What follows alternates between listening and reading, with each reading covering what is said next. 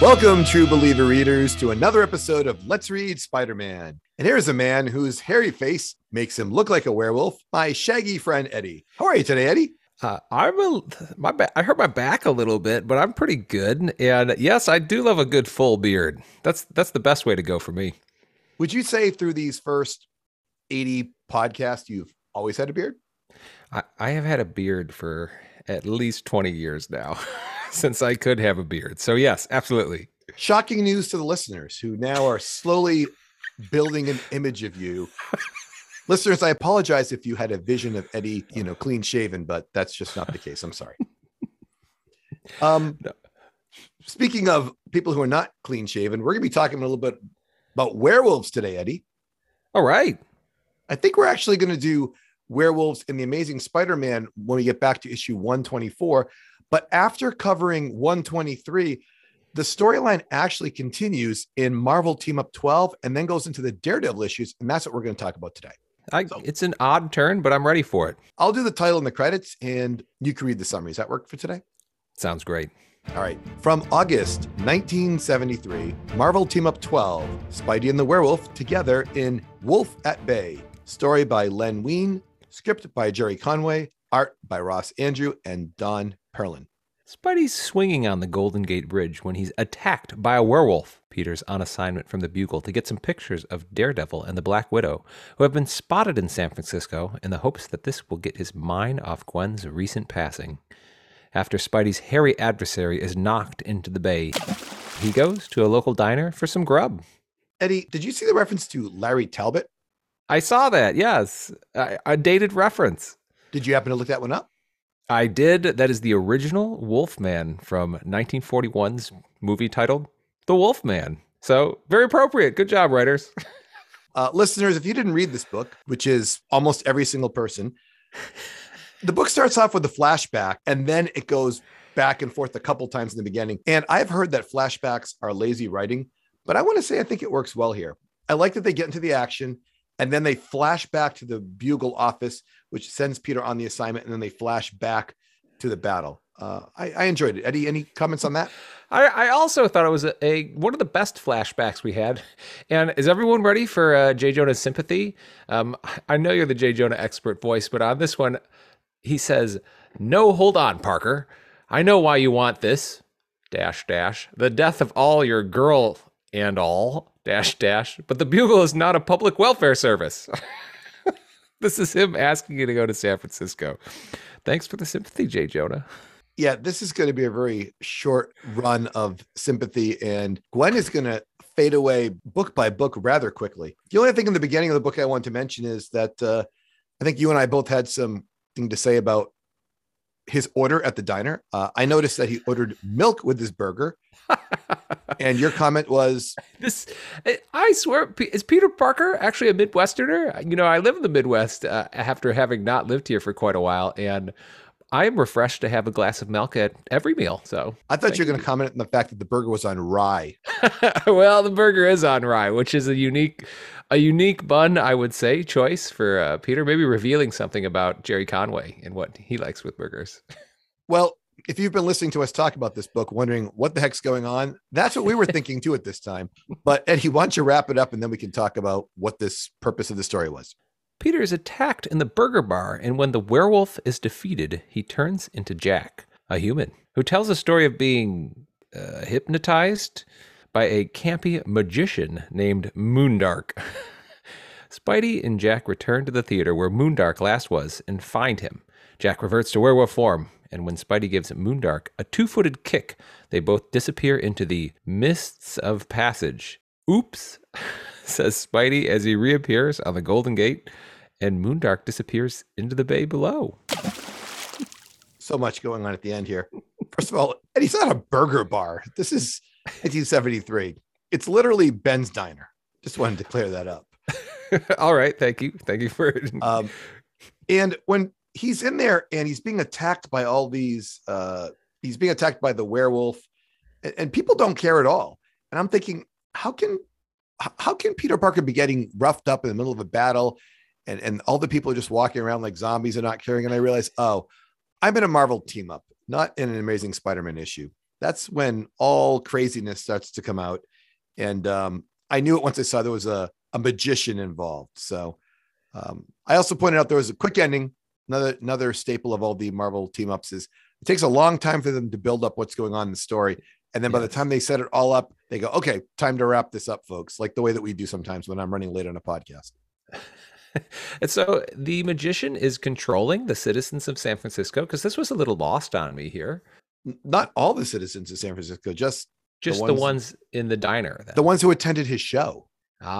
See, it was funny. At first, I thought this was like a slight to the average Californian seeing weird things and being like, whatever, from a New York comic. But it's true. They were all hypnotized. Are we going to say that's what happened to Jack here when he becomes the werewolf too? Yes. And spoiler alert, but there's going to be yet another hypnosis in Marvel Team Up within an issue or so. The same theme of someone shows up and hypnotizes all the people, which we saw for the first time back in Amazing Spider-Man 16, Eddie. Yes. It had to be the Ringmaster, right? Yes. And you remember that somebody was not hypnotized, and that was our good friend Daredevil. Right. So who we'll be talking about in just a little bit. But this book here also has a new character, which is this werewolf who, if we haven't made it clear, he's not a villain. He's just a character who happens to be hypnotized. And we have time to include his entire backstory as well. And that he runs along with his sister and his sister's boyfriend, I think. And they're like a little crew.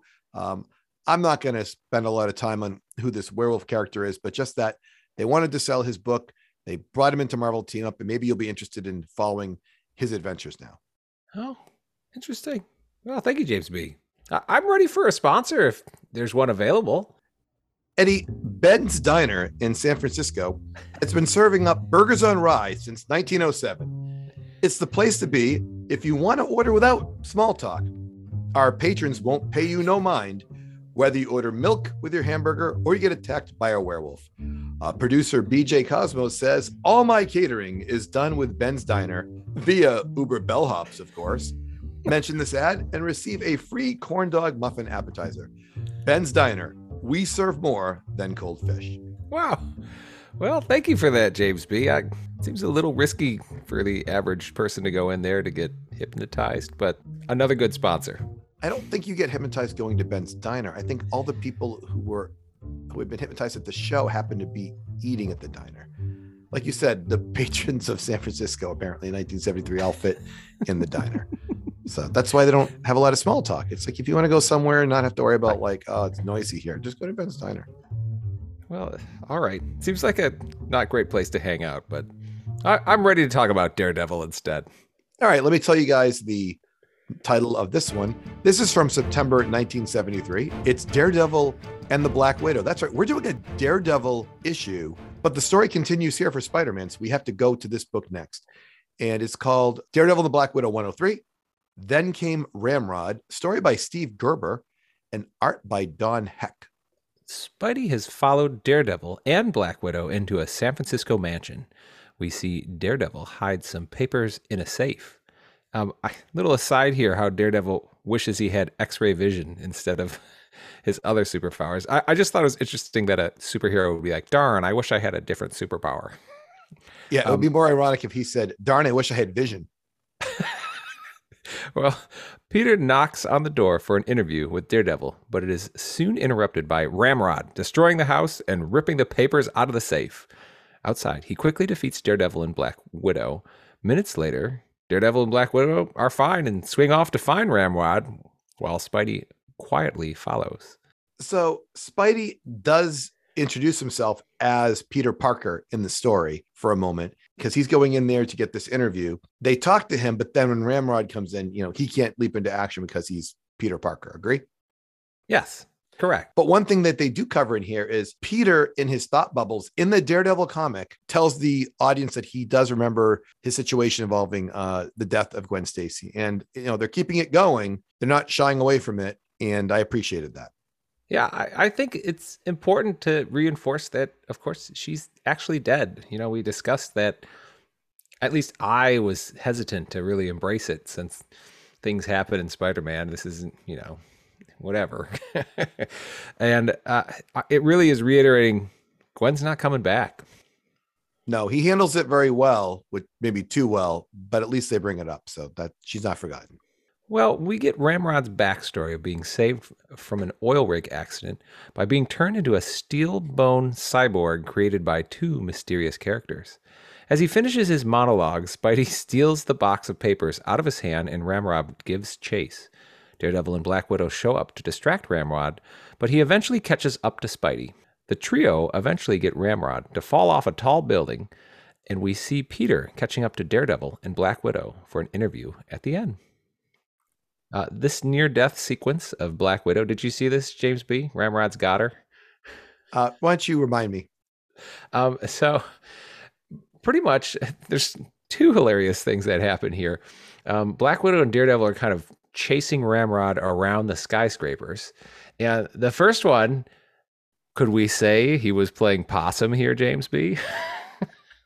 Because Black Widow is shooting her sting at him, and Daredevil and Black Widow are like, oh, his face is the weakest part of him. Keep attacking his face. And Ramrod's like covering his face, and Daredevil's like, we've staggered him. Don't let up. And then he just up and smacks Black Widow.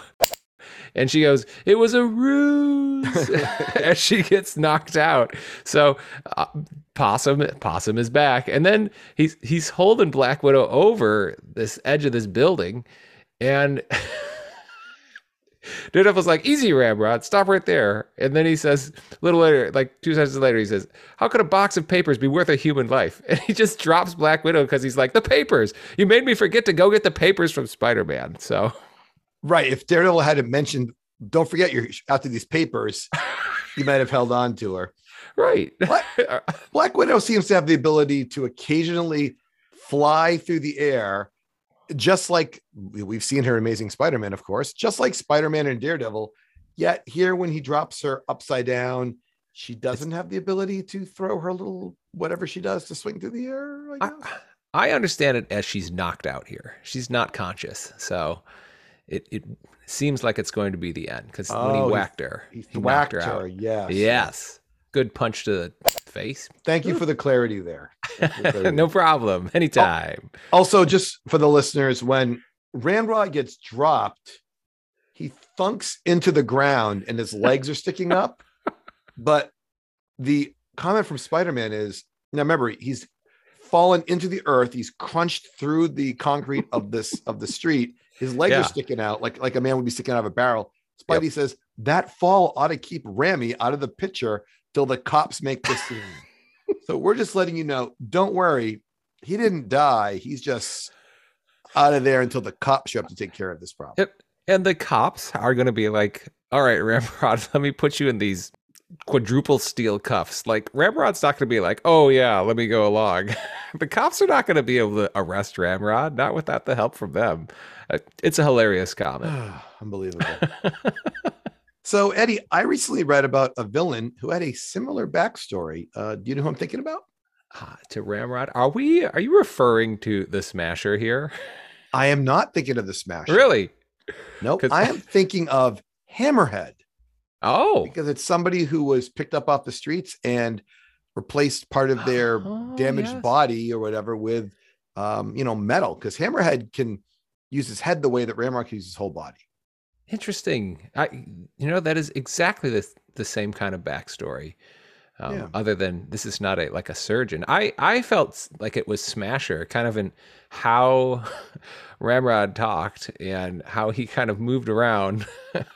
And like he's been hired by these two guys to go get these papers, and he's on like a mission, kind of like how the Smasher was destroying all things Raleigh when he was smashing things. So very true. It's sort of like if you had a combination of Hammerhead's abilities and the Smasher's intelligence.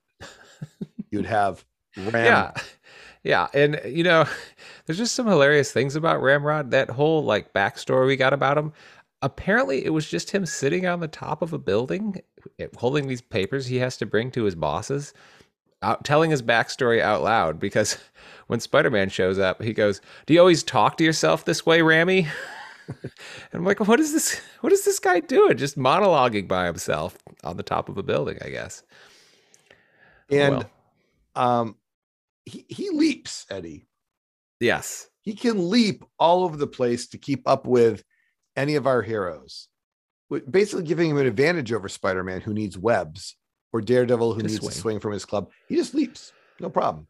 Yeah, it's true. Handhold. Well, that was the other thing. Handholds. He crunches his hand into the building too, like the Smasher. So I just don't understand the correlation of when I came to, I wasn't in a hospital. These guys had replaced every bone in my body with steel. Therefore, you can clearly leap. Eddie, if you replaced every bone in my body with springs, I don't know if I could leap. If you replaced it with steel, I don't know if I could walk.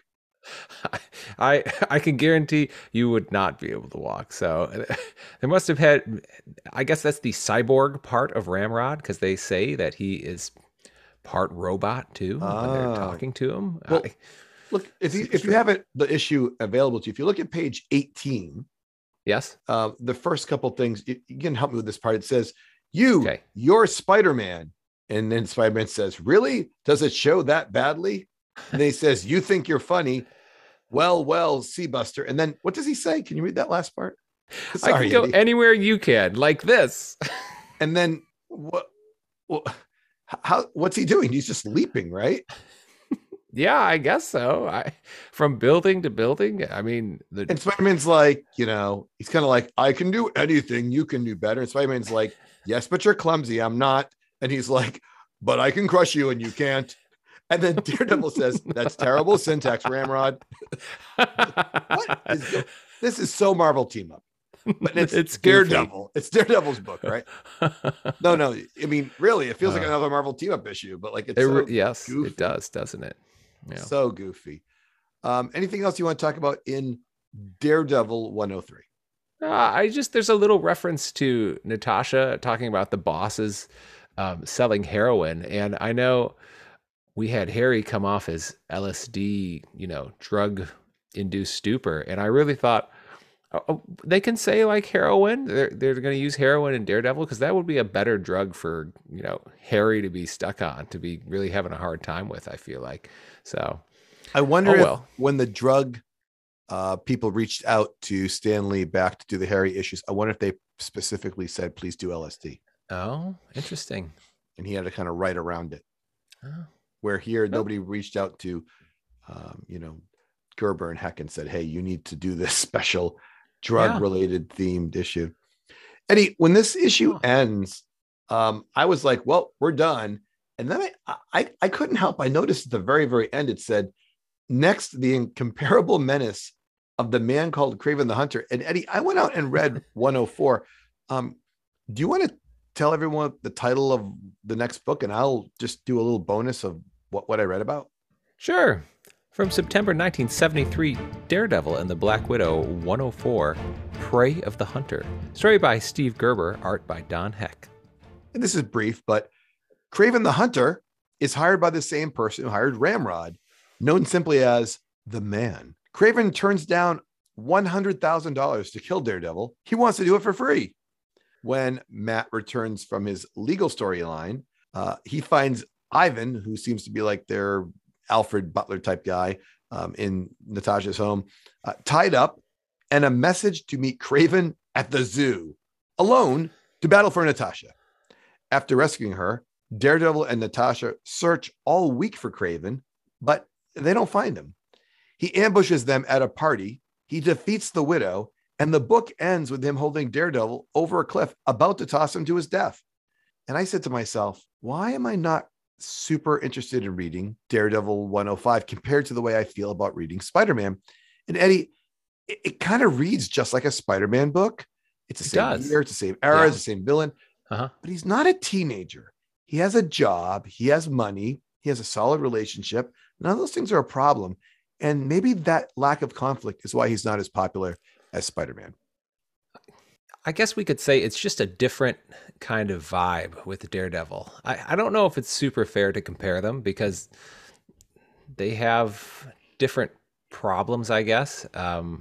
But yeah, you're right to a certain extent. I don't think we've gotten in Spider-Man a lot of the like precocious teenage vibe we got early on in these last few books. So True. We haven't recently had him have to go through these types of problems because he's been so into Gwen. But there was time when he was bouncing between women. And there is a lot of time when he has money problems that Daredevil never seems to have. That's true, because Daredevil is a lawyer in this situation. But, Spidey's situation would be like, oh no, I forgot to take photos. Oh, what am I going to do now? And meanwhile, Daredevil's sort of like in the middle of some big legal case. There's never a money. There never seems to be money issues, at least in what I know of him. Well, I guess that's not Daredevil's main problem. Daredevil has other issues. In fact, I read this book kind of briefly, but he does discuss how he is trying to operate through the legal system to benefit basically the innocent or the underrepresented who go to court. And I think this is I don't know as much about Daredevil, but this is far more dangerous for him in comparison to the underworld, since like he's battling these villains both at night and in the day. Whereas Peter can just be like, Peter anytime could be like, I'm going to take a break. I don't want to be Spider-Man today. So be it. Interesting. Well, that's why Daredevil's not Spider-Man, and they can both coexist in the universe. I do like seeing Kraven. This is fun, and I think it's an interesting dynamic to have Kraven and Natasha fight, because she refers to him as comrade, and it just reminded me that they're both Russian, and this is one of these ones where I'm like, can you guys sit down and kind of talk this out? But can we go back to the biggest problem in this book, James B.? Is it that Kraven's offered $100,000 and he just goes, nah, I'll do it for free? Dude, do not even get me started on this. I couldn't believe this when I read it, because this is the Kraven Hunter that I know and love, not the one that was hired by the Green Goblin to go fight Spider-Man. It's a most obnoxious kind of character change I think there has been thus far in Spider-Man. So, and he just blows the $100,000 off. It's just, it's $1 million in today's money too, by the way. Disgusting. I know. $1 million. Nah, not interested. It's disgusting. It's terrible. I'll do a crime for free. I'll put myself in jeopardy just for the challenge of it. Yeah. Well, that's the way you should have always been, Kraven. None of this taking, $30,000 from the Green Goblin. And I think he took a bribe from Jay Jonah at some point, or was interested in doing so. Much smaller than that. Garbage. Ugh. Well, I think I fixed our email problem. We're not getting so much spam. All right. Why don't you tell people they can find us via email? Email us anytime at letsreadspiderman@gmail.com. Yeah, seriously, do it. I think we've gotten 4 emails in like 6 months. Come on, people. Listen, I've been emailing some of my podcasts. You can email this one. That is exactly what I was going to say. Up until I had a podcast with you, James B., I had never emailed a podcast. So I guess we need to encourage our listeners to form their own podcasts. Then we will get emails.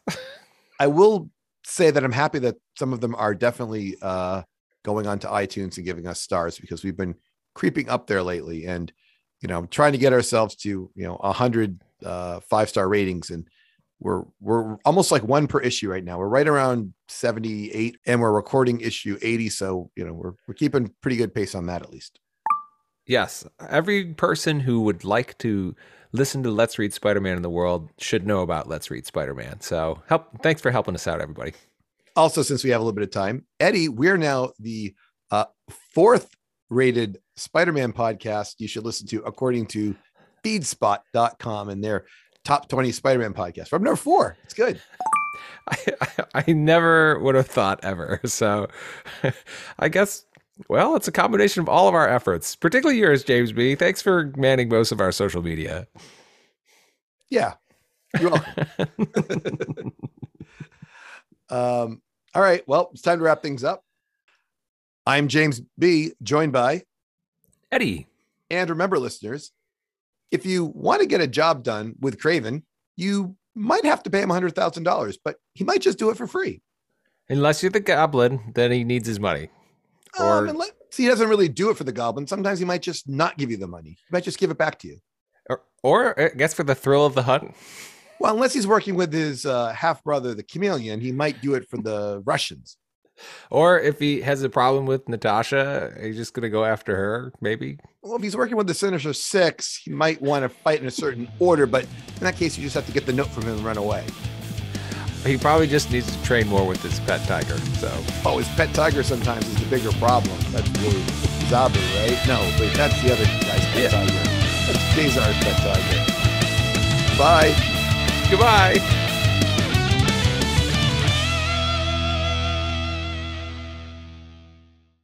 Eddie, what do you think of these books?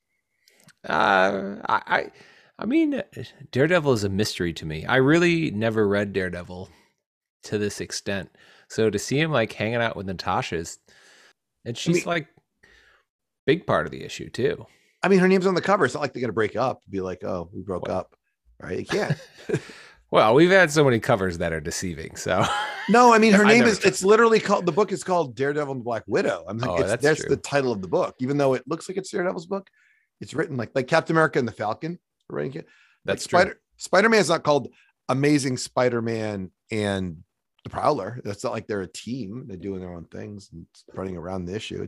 He's by himself. He's a solo act. Yeah, Spider-Man doesn't work with anybody, particularly the Gibbon. We don't need that guy. Unless you were a teenager back in like 1981 when I was like 11 years old, and you turn on the TV and your favorite solo hero, Spider-Man, is fighting with his amazing friends. That's right, Eddie. They made a TV show in 1981 that ran for like 3 seasons. Spider-Man and his amazing friends. Do you have any idea what I'm talking about? I have no idea what you're talking about, James B. I'm sorry. Eddie, you can Google this later. So, Eddie, now I can play Eddie trivia with you in the post credits here. Okay, I'm ready. This is nearly impossible to do. You'll see why. So, Eddie, they decided to team him up with 2 people. Okay. All right. So they lost the rights to one of the people that they wanted to team him up to. So they created a character instead and gave the character a similar power and a backstory tied to a different group of heroes. You ready to play? Here we go. Okay, I'm ready. Okay. You need to think, first of all, of a group of superheroes that might be popular in 1981. You have 3 guesses. The Avengers. That is not the correct answer. So you have 2 more guesses. The X-Men. It is the X-Men. So they wanted to use one of the characters. They said, we're going to use one of the X-Men. Who is the most boring X-Men? You have 3 guesses. Most boring. Oh, man. Boring. It's got to be Cyclops, right? Controversial topic there. There are some Cyclops stands. Nope. Not Cyclops. I'll give you a huge hint. We have encountered this X-Man. Bobby, Iceman. Correct. Right? That was going to be my guess because they're similar in age, right? So correct. So Bobby Drake is in there, and there's one more. Now, this character only existed on the TV show, but was modeled after someone else similar in age to Spider-Man. Who is the typical similar in age Spider-Man character? Are they associated with the X-Men or just no? It's the most popular character to throw with Spider-Man throughout everything you and I have ever talked about. Oh, the Human Torch. Correct. They did not get the rights to the Human Torch. They created a girl called Firestar. Wrote her in. They drew her to look somewhere between MJ and Marvel Girl. That would be Jean Grey. They gave her like the red hair and everything. Said that she was part of the X-Men. And slapped her in there in 1981 and said, let's pretend that Firestar and Bobby Drake went to ESU and they're like living at the school and they're like, what are we going to do? And then Spider-Man meets them. And I believe the powers and their secrets are all like revealed to each other who they are, because they move in to Aunt May's house because she's trying to pick up some tenants. It's on Disney Plus, Eddie. Oh, what am I waiting for? You have better things to do.